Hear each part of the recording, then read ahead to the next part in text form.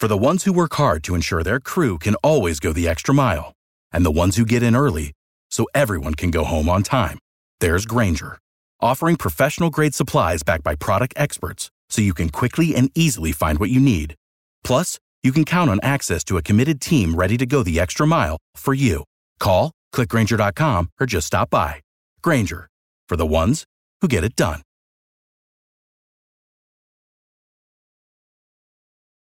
Every team, every topic, everywhere. This is Believe.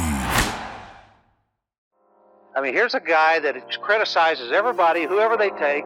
He's got the answers to who you should take and who you shouldn't take. And all of a sudden, he's an expert. He's in our paper 2 days ago telling us who we have to take.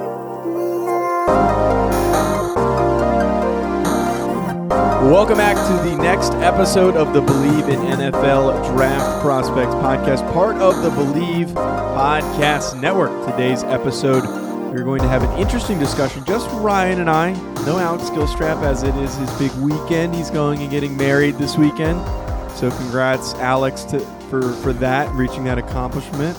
Wishing you the best, and hopefully you have a great weekend. But it's just me and Ryan for today. We don't want him to miss out on any of the discussions for position groups because of his special weekend. So today we decided to do an episode on buying or selling early hype for draft prospects in the 2022 class. So as we start to get closer to the season, there's been a lot of names thrown out there, and there's been a lot of guys that are really starting to pick up some steam, some of which are justified, some of which are certainly not justified. They don't really have the talent that lives up to the hype. So we're going to unpack those things. We're going to debunk the hype.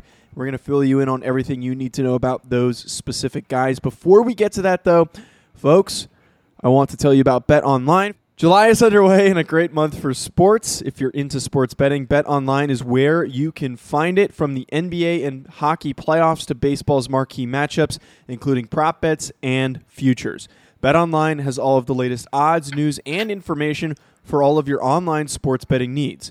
Visit their website today or use your mobile device to join and receive your 50% welcome bonus on your first deposit. So before the next tip-off, face-off, or pitch, head on over to BetOnline and start playing today. BetOnline, your online sportsbook experts. So Ryan, you excited to talk about some overhyped and underhyped prospects? Yeah, man. No, it's a great topic. I would have, wished Alex Gilstrap a happy marriage, but I know he doesn't listen to the podcast when he's not here. So, yeah, we'll bash him a little bit as much as we can because we know he won't retaliate. He won't say anything because he doesn't listen. Good old James. So, good old James Gilstrap. So, first guy I think is a really good name to start today's discussion with because there's such a wide spectrum for where he lands on everybody's quarterback rankings. And I'm referring to North Carolina's Sam Howell, a guy who in his career in college has been pretty good. He's been one of the better college quarterbacks since he started early on. Pretty highly recruited player, almost went to Florida State, ends up going to North Carolina, and we've reached the point where now he is draft eligible and going to be a part of this 2022 class. And I think it depends on who you talk to, where some people will say, I don't see it with this guy. He's first-round caliber, but not necessarily QB1. Or there's people that are in absolute love with him and say that he is the best quarterback in the class. So, Ryan, for you, Sam Howell, where do you see him? Do you buy into the hype that he is a surefire top 5 quarterback pick, or are you selling? Well, I just want to reiterate again, I know you kind of laid it out appropriately, but this isn't so much our personal feelings. This is if we're buying into the potential that they could be selected where people are talking about. And for a guy like Sam Howell, we're hearing top 5 pick, top 10 pick, somewhere in that ballpark, quarterback 1 potentially.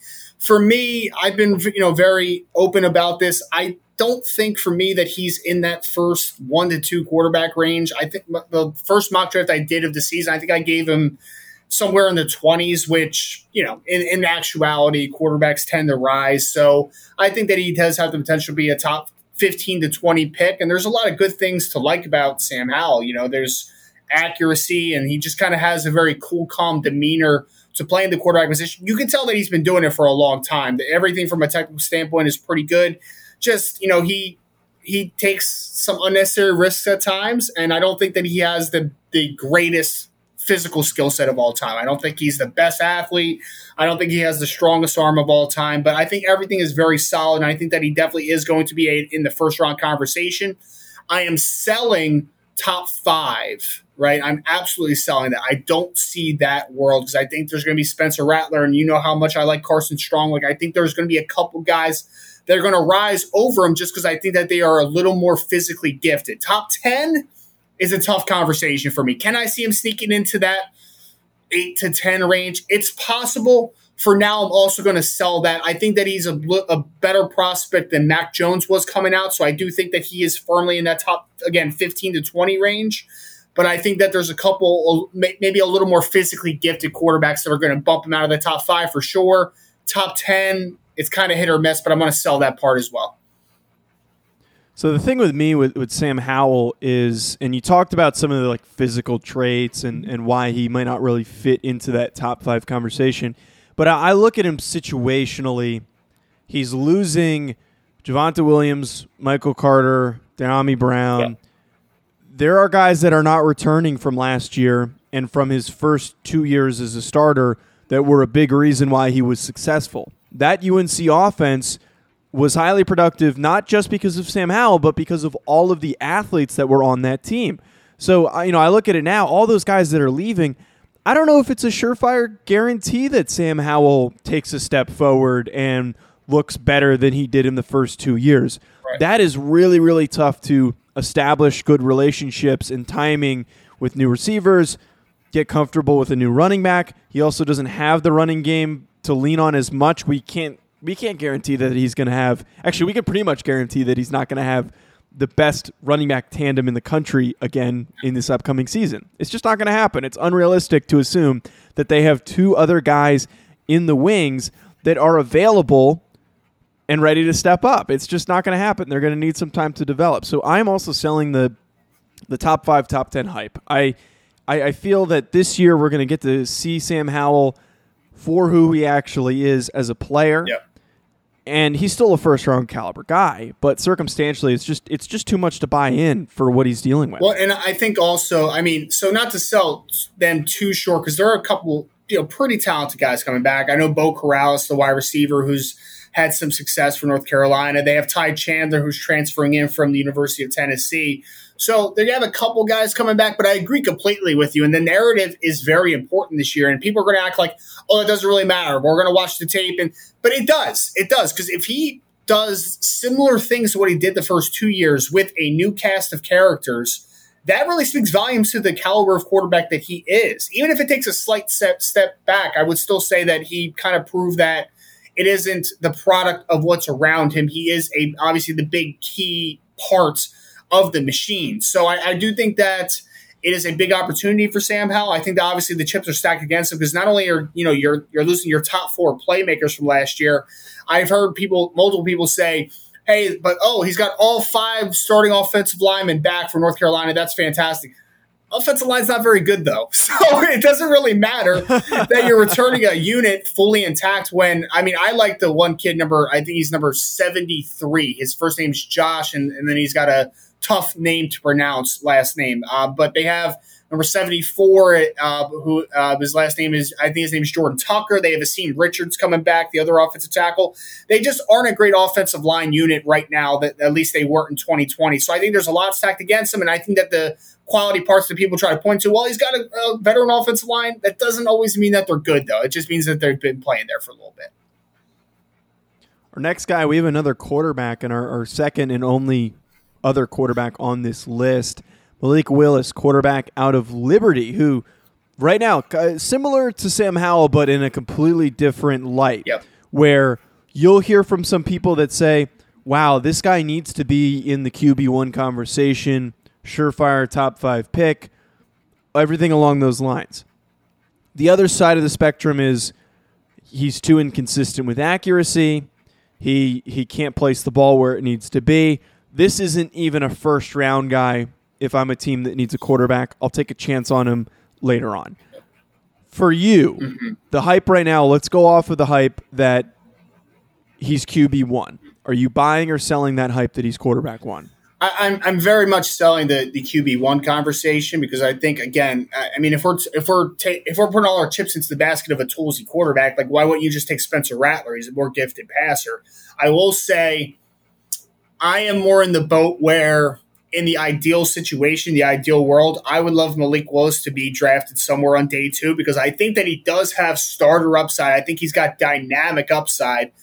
But unless he takes a massive step forward, not a small step, a massive step forward, I don't think that it's going to be great, especially early on. But I am buying into, if we're going to, kind of cast the net a little wider here, first round Malik Willis, I can buy into that. I think that potential, because I think that there's going to be some teams that are going to say, let's not mess up Lamar Jackson again. And I'm not saying that he is Lamar, because I think Lamar is a little more gifted of an athlete and obviously has a taller guy. He's got more of a frame working for him, even though Malik is definitely put together. I think that there is going to be some teams that are going to make sure that they don't miss on a dynamic athlete like this again. So I do think that there's potential for the first round. I am completely selling the quarterback one conversation, but I will also kind of, an added layer is the sense of 2 years ago, we had Joe Burrow, 6 rounds, preseason grade 2, first quarterback off the board. That can never happen again. Well, the year later, we get Zach Wilson, who came out of nowhere and ascended up to being the second pick in the draft and second quarterback off the board behind a generational talent in Trevor Lawrence. So every year now, a team's going I shouldn't say a team. The media is going to be looking for who's the next guy? Who's the guy that's going to make the dramatic rise? Carson Strong is the guy that I think it's going to be. But I would say if there's another name that could be that guy that could rise into the top 10, I think Malik Willis does have that potential because he is supremely gifted. There's no question about his talent level. So I was thinking when I put Malik Willis down, originally it was going to be like top 5 discussion with Sam Howell. Yeah. I'm a little bit hesitant to say QB1. Yeah. But you know what? I'm gonna do it. I'm gonna buy in on that hype because look, we don't necessarily have a proven clear-cut QB1 right now. We just don't. I know that you feel very strongly about Carson Strong, and you've said he is your QB1 right now. But you just talked about it. You just talked about how supremely talented he is. He's a gifted athlete. He has a very, very good arm. Mm-hmm. He's just inconsistent with his accuracy. I say if he shows improvement on that accuracy and he has a good season this year, just a slight improvement. He doesn't need to take massive steps forward because that's highly unrealistic for him to have happen in one offseason. But he's got, I'm blanking on his quarterback coach's name. Quincy Jones, right? No, not Quincy Jones. Quincy Avery? Quincy Avery. Yep. I don't know why I said Jones. Quincy Avery. I mean, that's a great quarterback coach. He speaks very, very highly of him. His opinion's usually not always 100% true, but pretty close to it. He always hypes up the guys that he works with. Yep.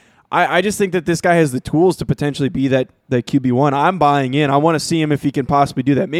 Probably not first overall pick. I don't think we're going to get a first overall pick at quarterback this year. Oh, but I could see if that happens. If it's a couple picks later, he could be the guy. I don't see any reason why not. You don't think that a team's going to draft a quarterback first? What are you saying, Kayvon Thibodeau? What are you getting here, Joe? I feel like Kayvon Thibodeau makes more of a case for the first overall pick than any of these quarterbacks. I feel like there's no surefire, clear-cut guy. I think you'd be silly to pass on a guy like Thibodeau for one of those quarterbacks. You disagree? With the first pick in the 2022 NFL draft, the New York Giants select Kayvon Thibodeau. Oh, stop it. Stop it. I mean, in theory, though, we're talking about, quarterbacks always rise. And if a team is drafted first overall, their quarterback position probably sucks. So that's, doesn't happen often where, your first overall pick is set at quarterback, or maybe they're just young at quarterback and they have promise. Usually, if you're the first overall pick, you're in some dire straits at the quarterback position. That's all I'm saying. All right, fair.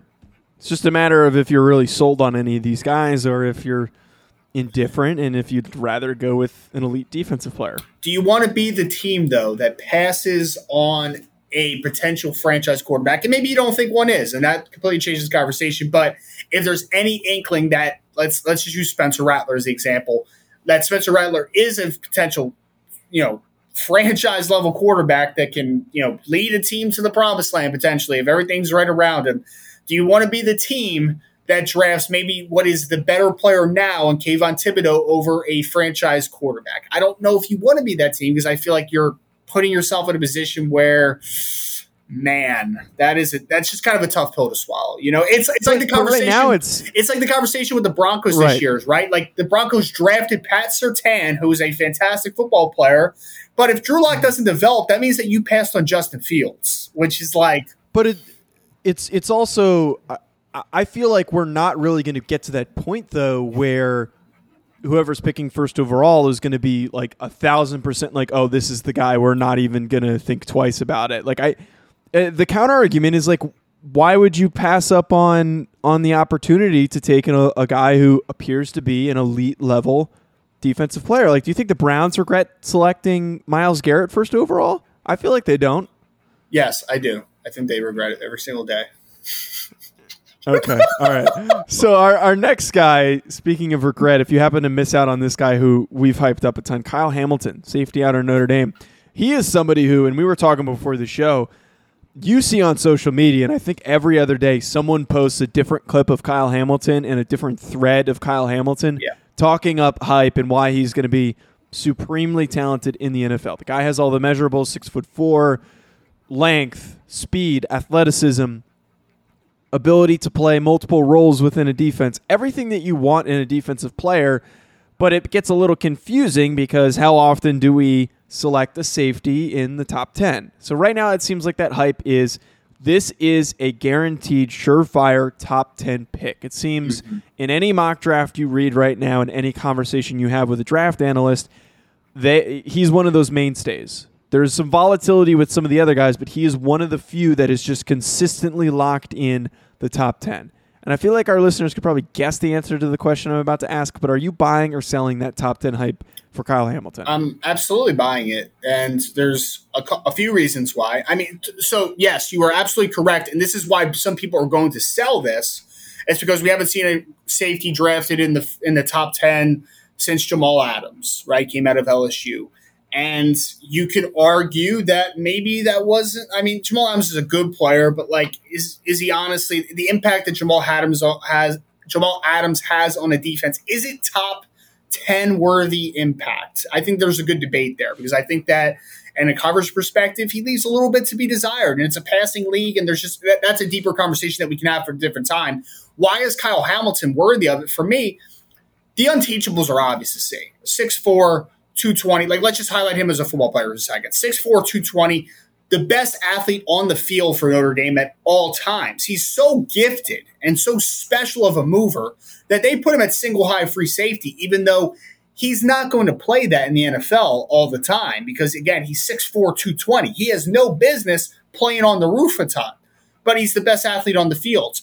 And whatever role he does well in that role. I'm not saying that he can't play it at all. He can play it at the NFL. It's just I don't think that's going to be his number one role.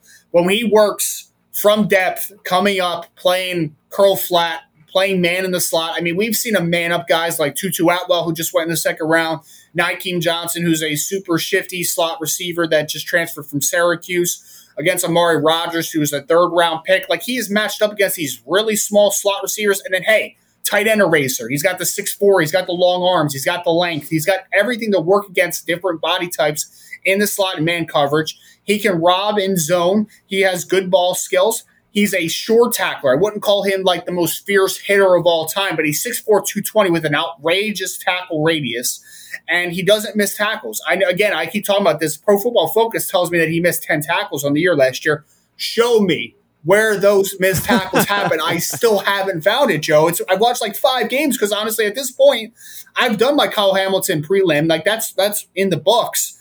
I want to see where those missed tackles are. I still can't find them. Where are they, PFF? Shout out to me at Rise and Draft. Send me some clips. But so as a football player, this kid's special. And that is the thing that makes me completely buy this take is you ask me who's the best player in this draft. I'm going to tell you it's Kyle Hamilton. And for some people that are going to say, oh, maybe it's Kayvon Thibodeau, that's fine. That's an opinion. I will accept it. But if Kayvon Thibodeau is not the best player in this draft, I mean, if Kayvon Thibodeau is the best player in this draft, then Kyle Hamilton's second. This kid is blue chip. We talk about generational. We throw out the generational label. If there's any player in this draft that is truly a generational football player, I don't think it's Kayvon Thibodeau because we've seen guys like Myles Garrett and Joey Bosa and Nick Bosa and Chase Young and all these ridiculous athletes playing on the edge over the last few years. But you know who is potentially generational? It's Kyle Hamilton, 6'4", 220. When you try to find comps for him, you have to go back like 20 years. You have to go back to guys like Kenny Easley and Steve Atwater because they just don't make guys this size. Sean Taylor, like they don't make these guys very often. I think he's rare. I think he's the best football player in the draft. And even though safety isn't usually valued in the top 10, he's the best football player in the draft. And I think that top 10 is the 10th overall selection for me is the floor. This type of football player has to go that high because he's the only player in this draft, in my opinion, that is rare and that could be a generational prospect. Kyle Hamilton has to be top 10. Has to be. Right. That's the debate I think you now have to put yourself into when you're considering this, like you said. Do you value a safety that highly, and why is it worth valuing a safety in the top 10? Because, frankly, a lot of teams are moving away from that. There's a reason why, and the talent hasn't really been there at the safety position, but there's a reason why we see less and less teams investing high draft picks in safeties. But Kyle Hamilton, I don't think necessarily you can pigeonhole and just say this guy's a safety. The guy is a defensive weapon. He is an elite athlete. If you don't want him to play safety, I'm sure you could find a more creative role for him, but as you know, his parents did get upset on social media when I even mentioned Joe. Call him the word linebacker. Call him a second level defender, okay? He's not a linebacker. The linebacker word. This kid, he's just an athlete, fantastic, multidimensional athlete that is physically gifted, not only in terms of size, but in terms of explosiveness and speed and all of the measurables that you want. He's probably going to test some stupid numbers at the combine. There's no reason why this guy shouldn't be top 10. I'm buying that hype. I think the only thing that might kill him is like what we've seen from time to time with elite athletes like this, like Isaiah Simmons is a really good example. Micah Parsons is a really good example. And I understand that they were linebackers. Isaiah Simmons was originally a safety before they moved him to linebacker. For some reason, NFL teams overthink guys like this, and they decide to let him slide out of the top 10, and whichever team does that will regret it the most. Yep, I agree. And I think that whether are planning on using him on the second level or the third level, he's dynamic in either role that you're going to play. He can blitz off the slot. Like, this guy is just – he's one of those players where you start to nitpick the good plays he makes because you just can't find weaknesses in his game. Don't overthink this, man. 6'4", 220, rare. That's what Kyle Hamilton is. Top 10, easy money. Exactly. Easy money for Kyle Hamilton. So our next player, Chris Olave, wide receiver from Ohio State. Yep. And this wide receiver class this year is not like the previous two. We had two historic cycles over the last 2 years where there were multiple guys worthy of a first-round pick and multiple names that came into the conversation for being wide receiver one. This year, not the case. We don't have guys like that. It's a little bit more of a debate, similar to the quarterback situation where we don't really know who wide receiver one is. But what we do have is some pretty physically gifted athletes. Treylon Burks from Arkansas, George Pickens from Georgia, and then Garrett Williams, Ohio State receiver, who's a teammate of Chris Olave's. Yet, despite these guys being clearly more physically dominant, having very quality statistical numbers that they've racked up, Olave, this is actually like one of the few ones where there's not really a lot of volatility. I feel like there's a lot of people that just straight up just jump to Chris Olave, wide receiver one. Sometimes it's Garrett Williams, but it's been consistently, from what I keep seeing, is Olave, wide receiver one. And I honestly question how much film they've watched on Olave and how much film they've watched on these other guys to consider it that. But are you buying or selling the wide receiver one hype for Chris Olave? Before we get there, I just want to say, you said Garrett Williams by accident instead of Wilson. I just want to throw that out there. Wilson, damn it. Well, no. So shout out to us because we interviewed so many great people. We interviewed Garrett Williams, the cornerback out of Syracuse. Yes. So shout out to Believe in NFL Draft Prospect Podcast. Check out that interview. Too many names to keep track of. Yeah, check out that interview. And it's very close. Garrett Williams, Garrett Wilson. It's very close. Am I buying or selling him as the wide receiver one? Absolutely selling. I mean, we talked about this in our show. Like, I'm a little lower than Olave. I will admit that. I think that he's a good receiver. Solid. Good route runner. solid. I should say good deep speed. Like there's just a very clean projection to him. I think he is at worst an adequate number 2 receiver, which is great. That's a good floor to have. Garrett Wilson, his teammate, for me, is the better Ohio State receiver. Like we're just talking about, right on his team. I would take Garrett Wilson before him. I think a lot of the NFL would also. I do think that some of the part of the NFL would also take Chris Olave. So I'm not going to say that it is slam dunk like everyone loves Garrett Wilson over Chris Olave. I'm not saying that because I think that there are some teams that are probably going to prefer Chris Olave because of the technical aspects of his game. But then you throw in guys like Treylon Burks, like you just said, who is that height, weight, speed freak that could be the big riser. So I am selling Chris Olave as wide receiver 1. I think that he does have an opportunity to sneak into the first round. I think he's a late first, early second round. Like that's kind of his bubble. I think that he's pretty solidly in that bubble as well, barring a catastrophically bad season in 2021. But I do think that he has a solid enough floor. I think that there's good things about Chris Olave's game. I just don't think that ultimately he's going to be the first receiver off the board. I'm selling that part of it. Yeah, I'm in agreement with you here. You probably could have guessed that, folks, from the way that I led into that. Yeah. Of course, a guy like Chris Olave, his statistics are going to make it seem like he is dominant. But, you always have to consider context when we're talking about players, and just separate from just a scouting measure, just players in general. When we're talking about college football players, you have to consider the fact that Ohio State throws the ball very efficiently and effectively. They had one of the best quarterbacks in the country last year in Justin Fields. So for him to rack up multiple 100-yard games, that doesn't surprise me. I feel like if you're one of the top 3 receivers in that rotation and you're on the field as much as he was, you should be putting up those kinds of numbers. I'm not trying to knock what he did in terms of his production. It's fantastic. He's going to be a highly drafted receiver. I'm sure he'll have a good career in the NFL. But are we really that sold on him being so far and ahead more dominant than the other guys that are in the conversation? I just don't think it's really the case. I think you can make just as many cases for these other guys who are a bit more physically gifted. Like Treylon Burks, the build that he has, that I would be more willing to buy into than what Chris Olave at 6'1" and barely 190 pounds. Yeah, and the tough part about Olave too is I feel like last year if he would have came out, he would have been in the same bucket. Could have snuck into the first round, probably more early second round type of caliber wide receiver.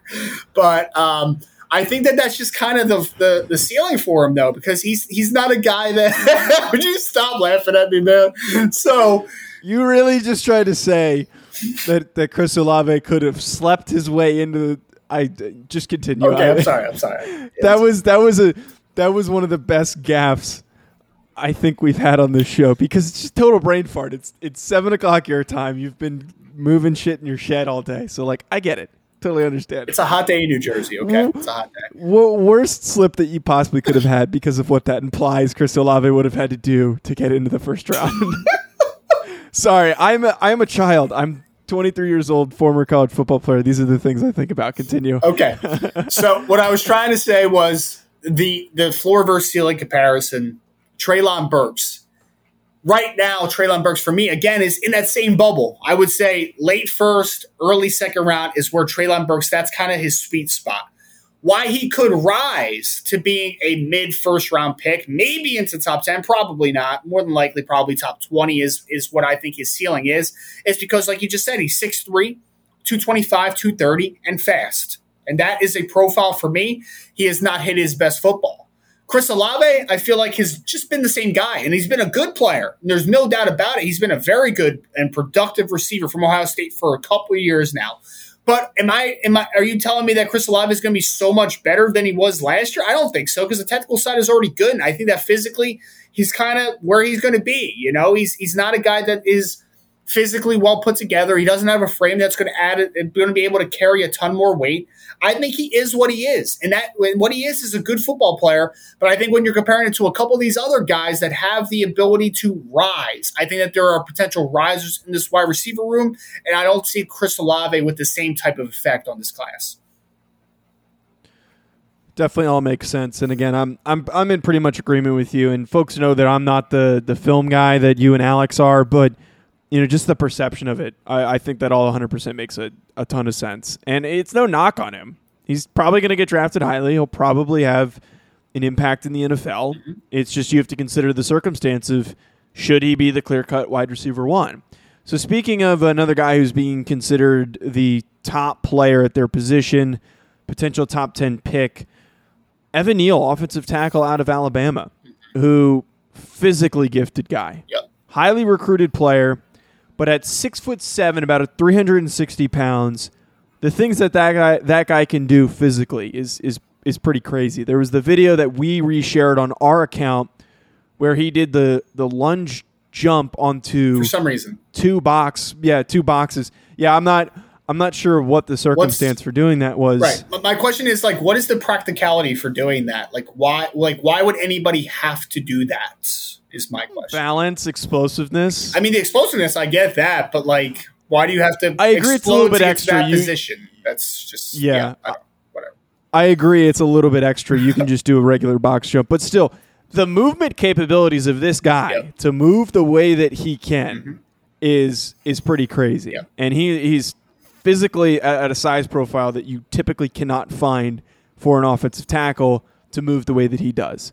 So as I said, considered right now to be offensive tackle one by a lot of people, which makes sense. Mm-hmm. Alabama offensive lineman, it's easy to buy into a guy like that. So for you, are you buying or selling that OT1 hype? And also top 10 pick hype? Right.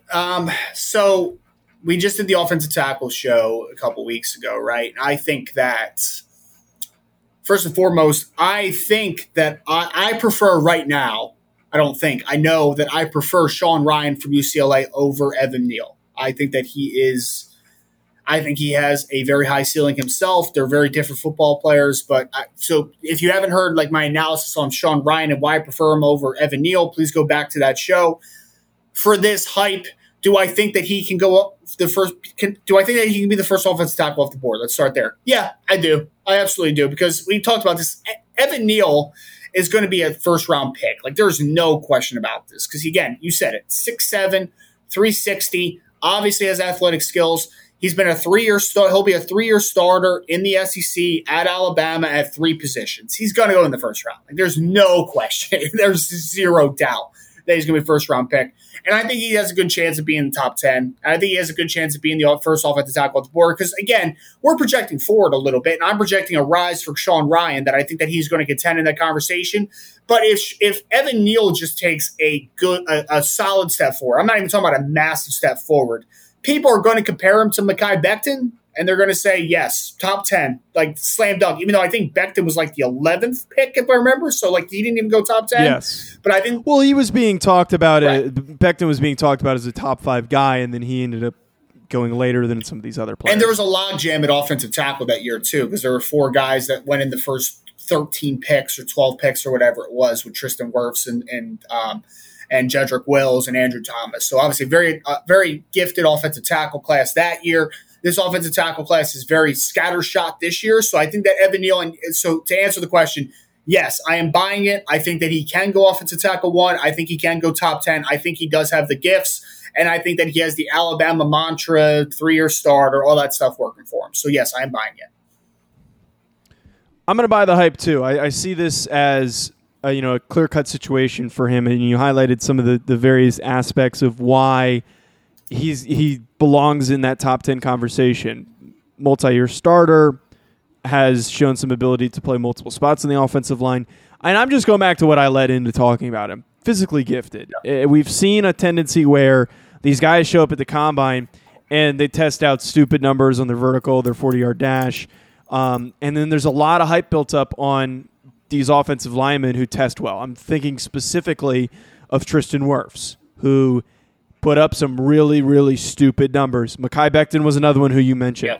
I see no reason why that can't happen for Evan Neal. And, maybe some of the Sean Rhyan is, a guy that you've talked very highly of, as you mentioned.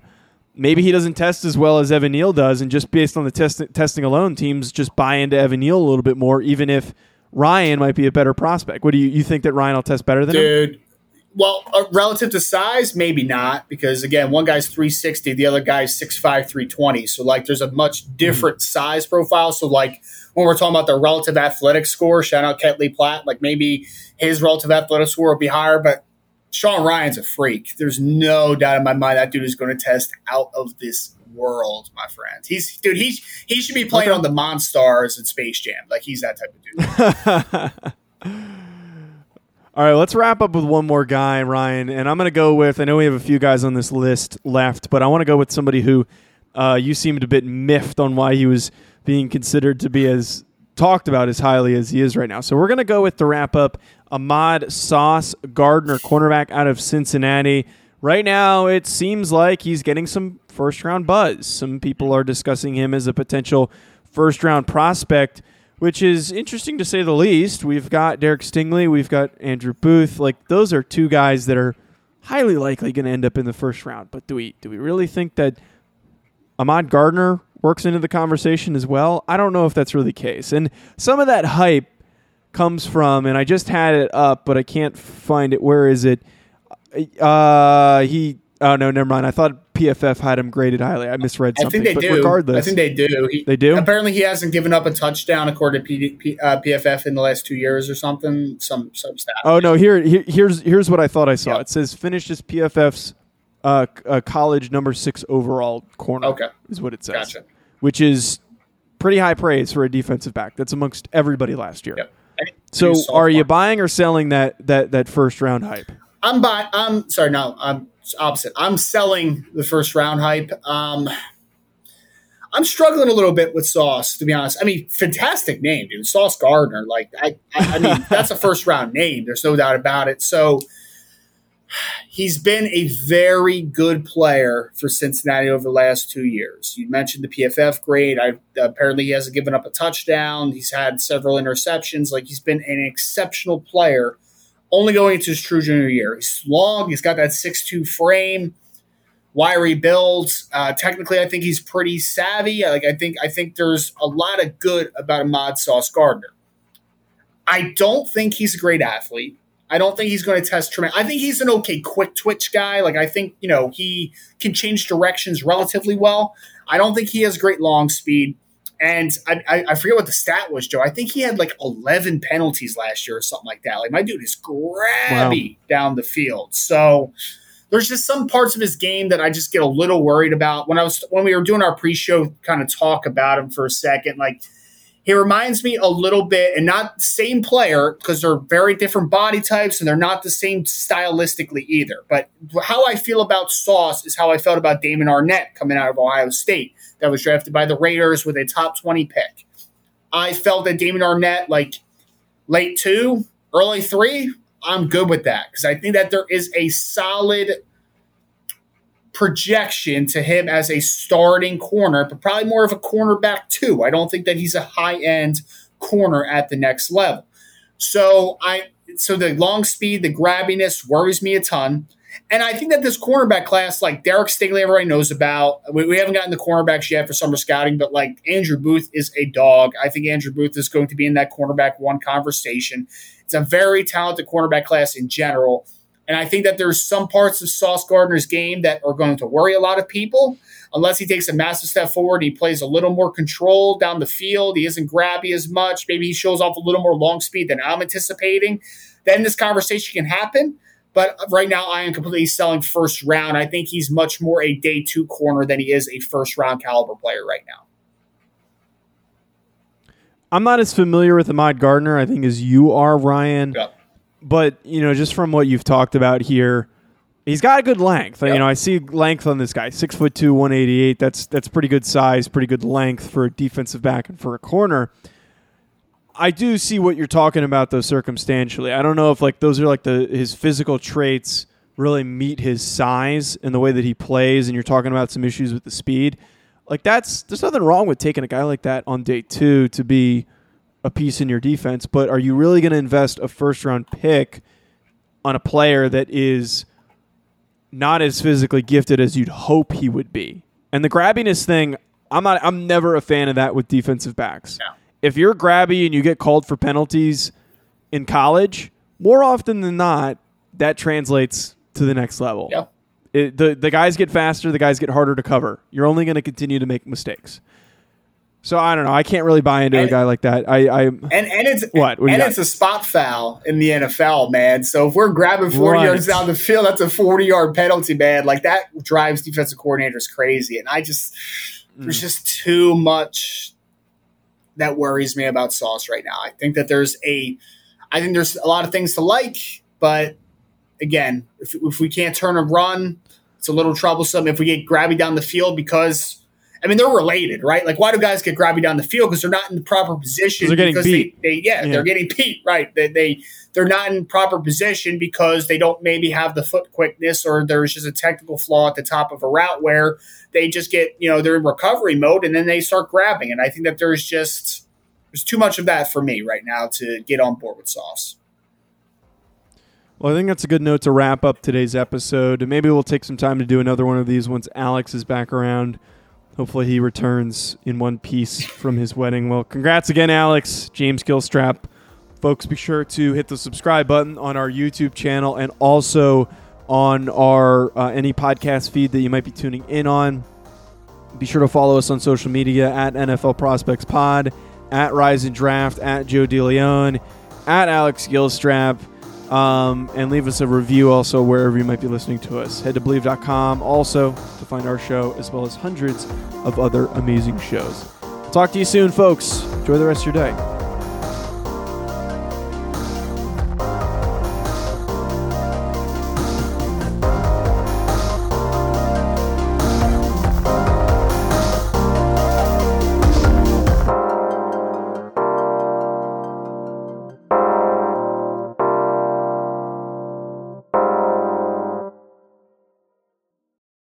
For the ones who work hard to ensure their crew can always go the extra mile, and the ones who get in early so everyone can go home on time, there's Grainger, offering professional-grade supplies backed by product experts so you can quickly and easily find what you need.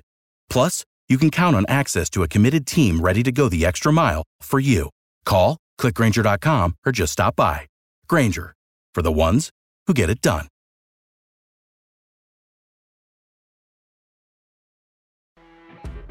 You know when you're listening to a true crime story that has an unbelievable plot twist that makes you stop in your tracks? That's what our podcast, People Are the Worst, brings you with each episode. I'm Rachel.